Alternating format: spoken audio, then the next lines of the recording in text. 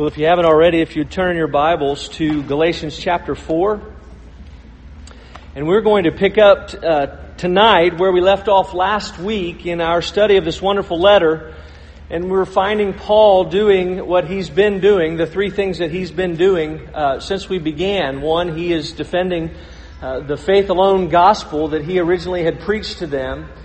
He's also fighting against the faith and work gospel that the Judaizers were putting forth. And of course, we've said that it really wasn't a gospel at all. There's no good news about having to work in any way, shape, or fashion for our salvation. And then the third thing that he was doing is he's encouraging them. He's expressing his love and care and concern for the Galatians themselves. And if you remember from last week, and if you weren't with us, he was very theological.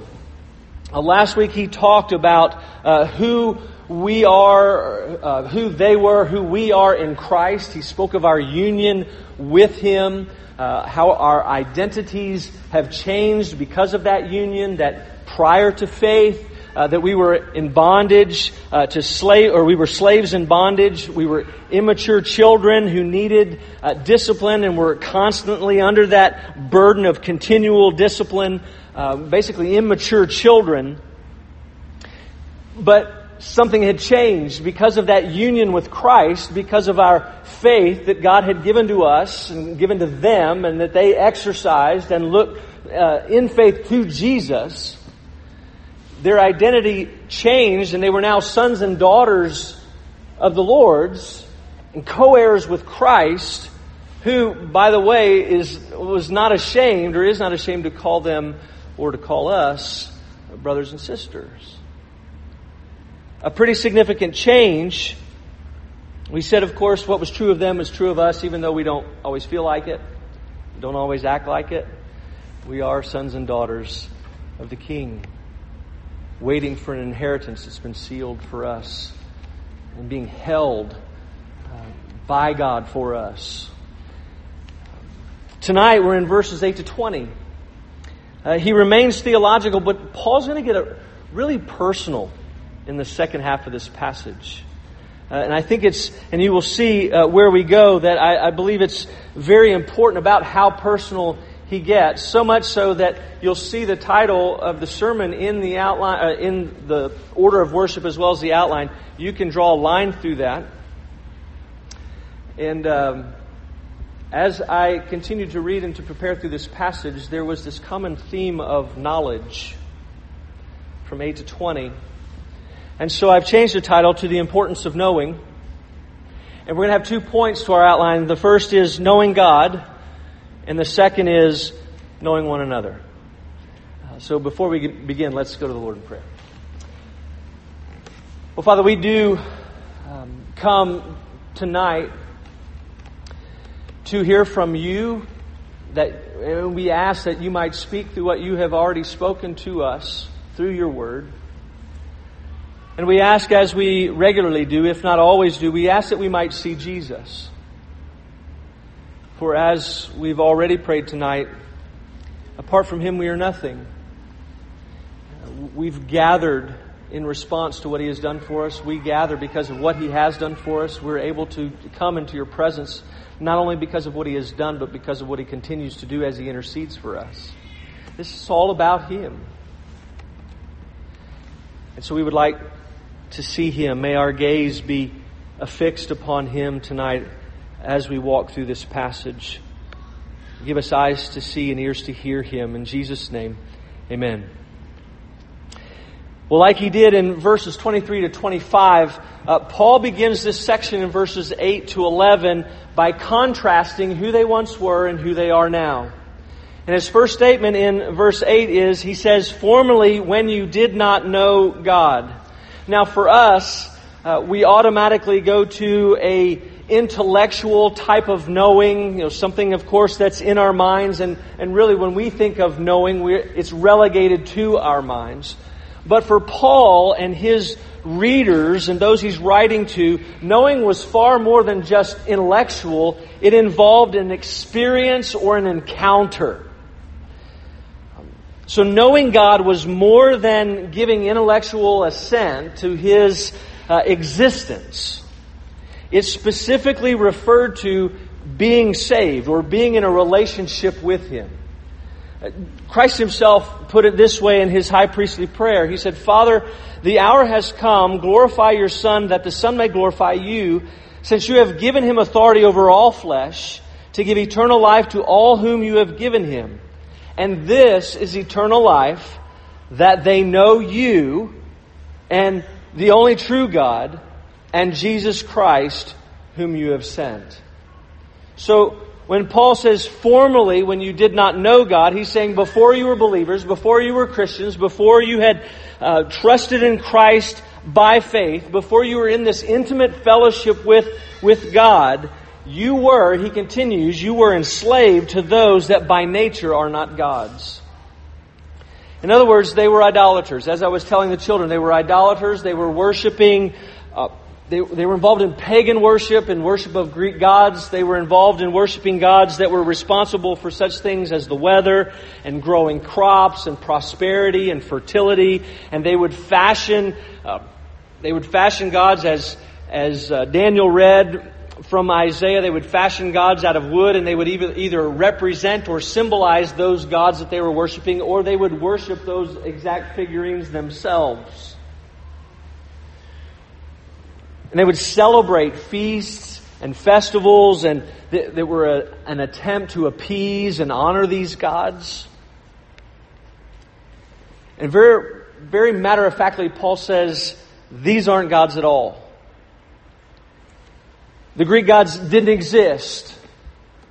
They were created out of nothing more than firewood. And yet, by worshiping Him, they were enslaved by them. And that's because when you pull back all the layers, the reality was they were actually looking to themselves and their own effort, because everything was about what they could do to appease those gods. So while they were in effect looking to those gods to do something, the only way those gods would do something is if they did something first. So it was works and merit-based. They were enslaved by their own attempts to save themselves. Now in verse 9, he completes this contrast that he starts in verse 8. He says, "But now that you have come to know God," the contrast is coming. He's going to describe how things should be different because they are now in Christ. He's going to explain, as he did back earlier in chapter 4, that there's a difference now that faith has come. So now that they are a part of the family of God, now that they're sons and daughters and heirs of God, and now that there's life after Christ, a specific change should have taken place. There are specific life-altering aspects to this difference. And what he says next is very important and significant, and it has a significant bearing on why that's the case. Notice what he says, "Or rather, to be known by God." Now, he's not correcting himself. He didn't, the word these days is, I misspoke, right? He did not misspeak. He's not saying, wait, I've thought about it, and now that I think about it, you don't know God, He knows you. That's not what he's saying. He's saying, you know God, but better yet, He knows you. You know God. As a matter of fact, you only know God because He knew you first. He's communicating two things by doing that. One, that God initiated the relationship with them, and they had in turn responded. As we have been saying, we are here tonight because God has initiated a relationship with us in Christ. We have come tonight to respond to that. We heard Friday morning, Aaron was answering a question during the Bible study on Friday. He says, really, everything that we do is a response to something that God has initiated. And it's no different here. Had God not initiated, they never would have known Him. They responded in faith to what God had initiated by grace. J.I. Packer puts it this way. He says, we do not make friends with God. God makes friends with us. bringing us to know Him by making His love known to us. Their knowing God was the consequence of God's taking knowledge of them. They knew Him by faith because He first singled them out by grace. John agrees in 1 John chapter 4. Paul agrees here in Galatians, in Romans 4 and 5, in Ephesians 1, and we could go on and on. It's common agreement that God initiates and we respond. And secondly, or two, He's communicating that God's knowledge of them was also not simply an intellectual knowledge or nod to their existence. Again, in the words of Mr. Packer, he says, it is a knowledge, God's knowledge is a knowledge that implies personal affection, redeeming action, covenant faithfulness, and providential watchfulness. It's really good. I'm going to read that again. It's a knowledge that implies personal affection, redeeming action, covenant faithfulness, and providential watchfulness. And then he wraps up by saying, and it, of course, implies salvation. It implies salvation. And so God has acted, He's initiated, and how did they in turn know Him? He knew them. He is, well, let me read it from Romans. Paul puts it this way in the book of Romans. He says, everyone who calls on the name of the Lord will be saved. How then will they call on Him in whom they have not believed? And how are they to believe in Him of whom they have never heard? And how are they to hear without someone preaching? And how are they to preach unless they are sent? As it is written, how beautiful are the feet of those who preach the good news, but they have not all obeyed the gospel. For Isaiah says, Lord, who has believed what he has heard from us? So, faith comes from hearing, and hearing by the word of Christ. So how did they come to know God? Well, God knew them and then allowed Himself to be known. He revealed Himself to them specifically through not only shedding light in their hearts and giving them faith and the Spirit regenerating them, but all of that took place through the preaching of Paul as he came with the true one and only gospel of the Lord Jesus. He came preaching. Paul's feet were beautiful because he came preaching the good news of the gospel. And they responded. Jesus put it this way in John chapter 10. He says, I am the good shepherd. I know my own know me. There's the language. My sheep hear my voice. I know them. They follow me. I give them eternal life, and they will never perish, and no one will ever snatch them out of my hand. The assurance of that knowledge. Paul's been arguing this since verse 9 of chapter 1. They knew Him. They had been saved by grace alone, through faith alone, in Christ alone, and for no other reason. So with that in mind, then we come to the end of that statement, the end of the question where he says this, but now that you have come to know God, better yet, or more importantly, because God knows you, or you are known by God, how can you turn back again? How in the world can you turn back again, if that's true? Because it is true, right? God's loved them. He's committed Himself to them. He's cared for them. And all of that was theirs by faith. It was all theirs. It had nothing to do with anything that they could do or have ever done or could ever do. So why would they go back? They're in intimate fellowship with the Lord. Why would they go back to a time when they weren't doing things that weren't going to bring it about? And it's important to clarify too, he wasn't talking about them reverting back to their idols in their Greek god worship. He wasn't referring to that specific kind of idolatry. So he was talking about them reverting back, but he did it in the context of what he's been fighting against, which is them following the teaching of the Judaizers. So they were doing one thing. He says, don't revert back to another. What was he doing? Well, he's equating the two. Very clearly, he's saying that to follow the Judaizers' teaching of a faith plus works gospel is nothing more than idolatry.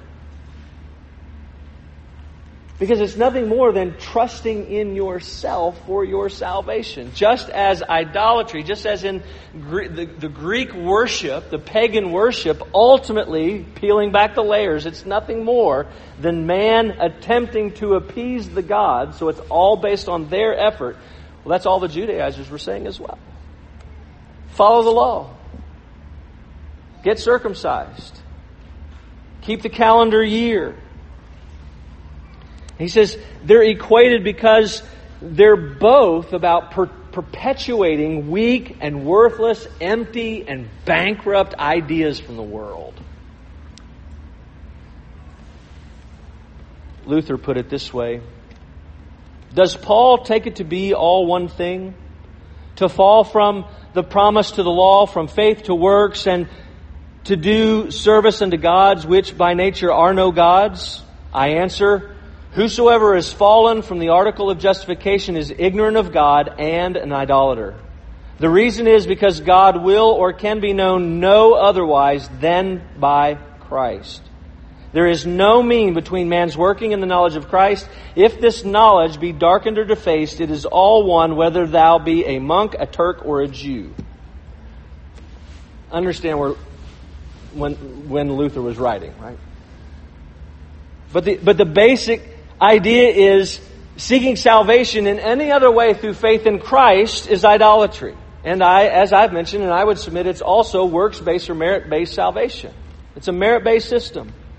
So when Paul says, because you are known by God, and since you have come to know Him, having come to know Him, having come to faith, having believed in Christ, having your sins forgiven, and having already forsaken idolatry, why in the world would you go back and enslave yourself to that exact system?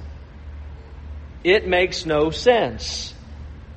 By buying into that message, by believing you need to be circumcised and keep all of those festivals and rituals and feasts, he said, you were already doing that. They were different festivals and feasts, but why would you leave those festivals and feasts and go to these festivals and feasts? He says, I'm perplexed. Right? Verse 20, I'm perplexed. And in verse 11, we see the level of his frustration. The level of his frustration is, I am afraid I have labored over you in vain. They're falling back into what they've been saved from. I came with the gospel. The words in there, the language is such that I have worked myself, I have labored, I have worked myself to the point of exhaustion for your sake. And you're going back to where you've been. Everything that I've done, everything that I've said has been a waste of time. If you go back, it's a waste.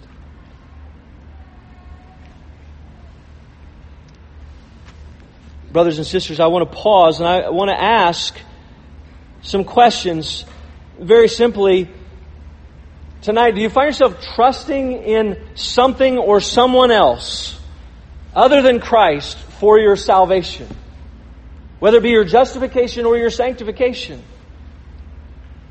Are you looking to someone or something else? Have you turned back to the past, to some former way of thinking or some former way of living that reflects your trust in other things, or more specifically, trust in yourself? Are you relying upon yourself? Do you find yourself not worshiping? I'm not worried about you worshiping any carved images or burning incense or some altar in your living room. My concern is, and the question is, are you looking to others or to yourself for approval and acceptance? Are there things you need to do? Are there things you need to possess? Are there results that need to take place for you to feel good about who you are and that you're in right standing with God and other people? Are there rungs that you believe you need to climb? Are there positions you feel you need to fill? Are there standards you need to meet? Is there a level of knowledge of and love for God that you believe you need to reach? And are you enslaving yourself to that treadmill of always trying to do what you can do and always failing? So you always keep trying to do what you can do and you're always failing, and are you tired and worn out and weary? That's what treadmills do, right, John? That's what treadmills do. If you answer any of those questions in the affirmative or with a yes, stop right where you are, take your eyes off of whatever it is, and look to Jesus. Look to Jesus. And don't dwell upon how much you know Him or love Him. Focus on, dwell upon, consider how much God knows you and loves you. Because the answer to idolatry and the answer to that works-based and merit-based system is how much He knows you and loves you. Consider and dwell upon the inexhaustible, immeasurable knowledge of God that He has of you. He knows you better than you know yourself. He knows the good, the bad, and the ugly. He knows the positive and the negative. He knows your successes and your failures. He knows the best parts of you. He knows the worst parts of you. And everything in between. He knows the questions you have. He knows the doubts that you wrestle with. He knows what others don't, and in some cases never will. And He's not surprised by you or disillusioned by you or of you. And despite that indefinite, infinite knowledge, He loves you. He loves you with that same immeasurable love. He loves you with that same, that exhaustible love that He has expressed in the person and work of the Lord Jesus Christ. It's Jesus who was born for us, lived for us, died for us, was buried for us, rose again for us, ascended into heaven for us, that we might be not only forgiven of our sins and declared not guilty, but that His life of righteousness might be imputed to us, so that we would be seen as completely holy, that we might be adopted sons and daughters, co-heirs with Christ, who is not ashamed to call us brother and sister. That's how much you are loved. The answer to idolatry, the answer to the treadmill, is not for you to turn in and continue to ask, how much do I know God? How much do I love Him? It's to turn outward, look to Christ. How much does God know me? How much does He love me?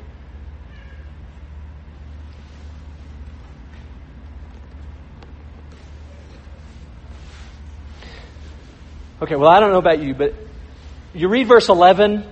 You read verse 11, and I can see Paul leaning back. I mean, he's at this place of, I've wasted my time. And I can see him leaning back in his chair and putting his hands behind his head and just wondering if the letter's even worth it. I mean, we see at the end of the chapter, he says, you see what big letters I'm writing. And we're going to see in a minute why this is a struggle. Even this writing is a struggle for him. It's a labor of love. And he's just looking, he's going, should I even finish this? I got 3 more chapters to go.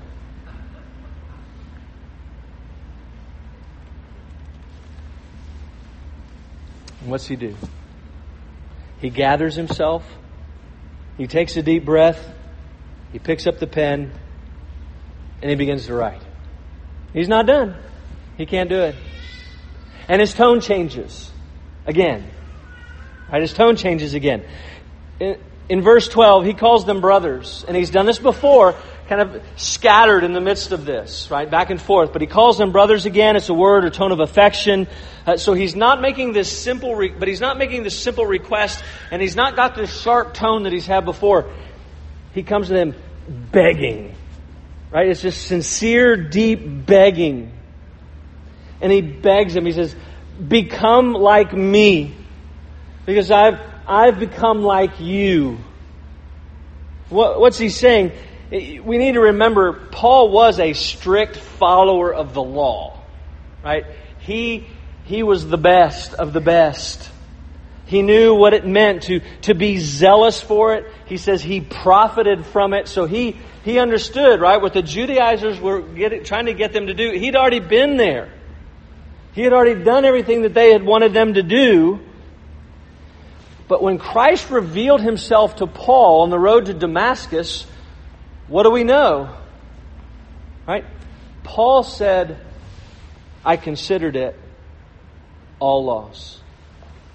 Right? He said so to the Philippians. Listen to what he said. But whatever gain I had, I counted it a loss for the sake of Christ. Indeed, I count everything as loss because of the surpassing worth of knowing Christ, Jesus, my Lord. For this sake I have suffered the loss of all things, and count them all as rubbish, in order that I may gain Christ and be found in Him, not having a righteousness of my own that comes from the law, but that which comes through faith in Christ. He knew by experience. He says, I've been where you are. I've been like you. I've followed the law. Now be like me. Forsake the law and come to Jesus. Come back. He's saying, don't turn away, or you've turned back. But he's calling them brothers, right?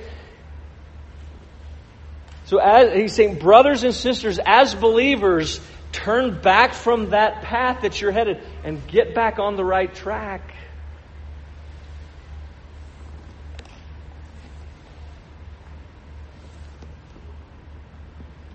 And then he gets really, really personal. In verse 13, he begins to look back on their time together. Significant time that they spent together. He starts by describing the fact that him being there was a divine appointment.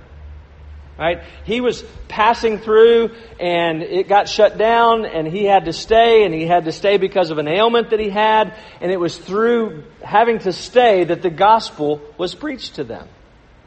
And Paul knows that this is a divine action. This is, God is behind this.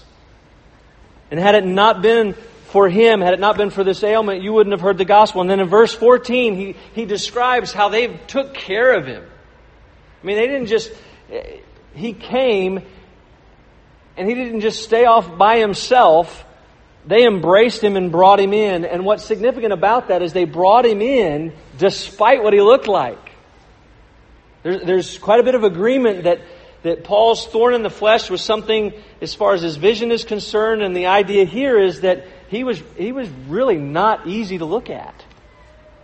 Some even said his eyes were oozing, and it was just one of those things you wouldn't want to touch, or you wouldn't want to be near him. And yet what did? They embraced him. They brought him in. They took care of him. They loved him. And he says they took care of him as if he were an angel or Christ himself, and we're taken back to what Jesus said in Matthew 25, right? And then in verse 15 and 16, he just comes right out with it and says, what happened to you guys? What happened? You used to be blessed. There was a blessedness about you. There was a joy about you. There was a happiness about you. We had fun together. What's happened? Our relationship was such that you would have given me your eyes. Another indication of what he's dealing with, right? You would have given me your eyes if it would have helped, or if it was possible. This is how much how much you loved me. And yet now you're treating me like an enemy because I'm speaking the truth. And you can hear his sadness, you can hear the frustration, you can hear just, again, that perplexity.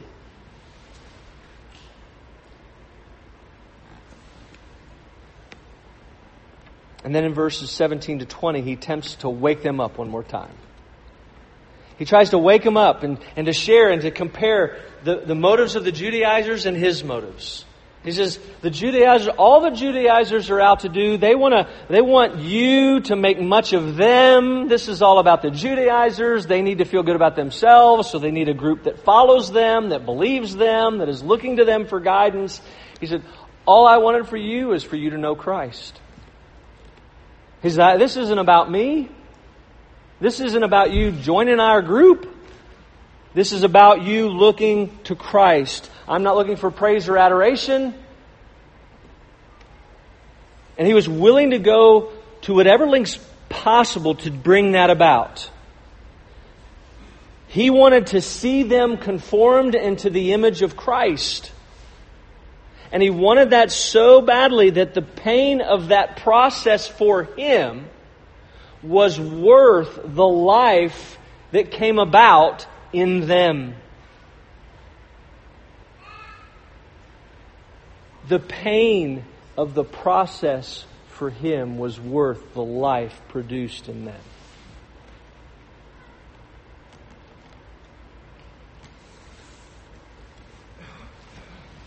So brothers, we've got to move on. But in these few verses, we learn several things about relationships with one another and ministry to one another that I think are very important as we, believe it or not, move into our 11th month as a church. There's some very significant things here that I simply want to list them as they came to my mind as I was reading through this, and we're going to close with this. But as the Lord continues to assemble our body and as we continue to live among one another, I want us to think about these things. First, varying tones within our conversations will be necessary. And they've been necessary for him as he's written this letter. They're going to be necessary for us. Secondly, ministry will take place in the midst of interruptions, in the midst of suffering, in the midst of change of plans. And God's going to be working providentially in the midst of all those things. We can believe that and trust in that. Thirdly, reciprocal care and mutual love will be avenues of blessing and producers of joy.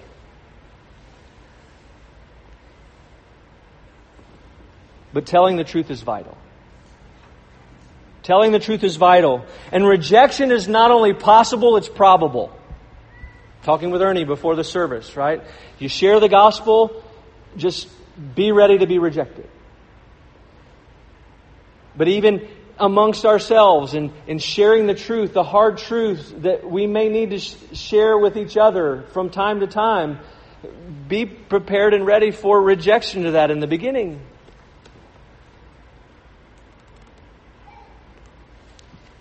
Know that seeking the well-being of one another and setting aside all selfish ambition is non-negotiable.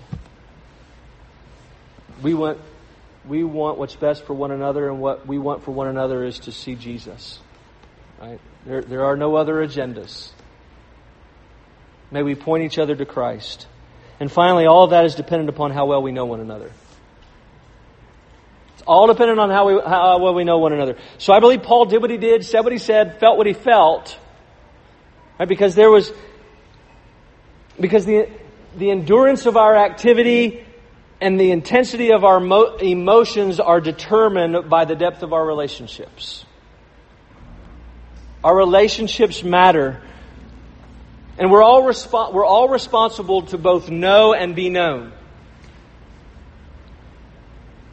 And I want to share these words again from Mr. Packer. I think there's something we really ought to consider. The quality and extent of our knowledge of other people depends more on them than on us. Our knowing them is more directly the result of their allowing us to know them than our attempting to get to know them. When we meet, our part is to give them our attention and interest, to show them goodwill, and to open up in a friendly way from our side. From that point, however, it is they, not we, who decide whether we're going to know them or not. And we need to flip that around, and we need to consider that, not because we're responsible to know, but we're also responsible to be known. And when people put forth the effort to get to know you, they're only going to know you as much as you allow yourself to be known.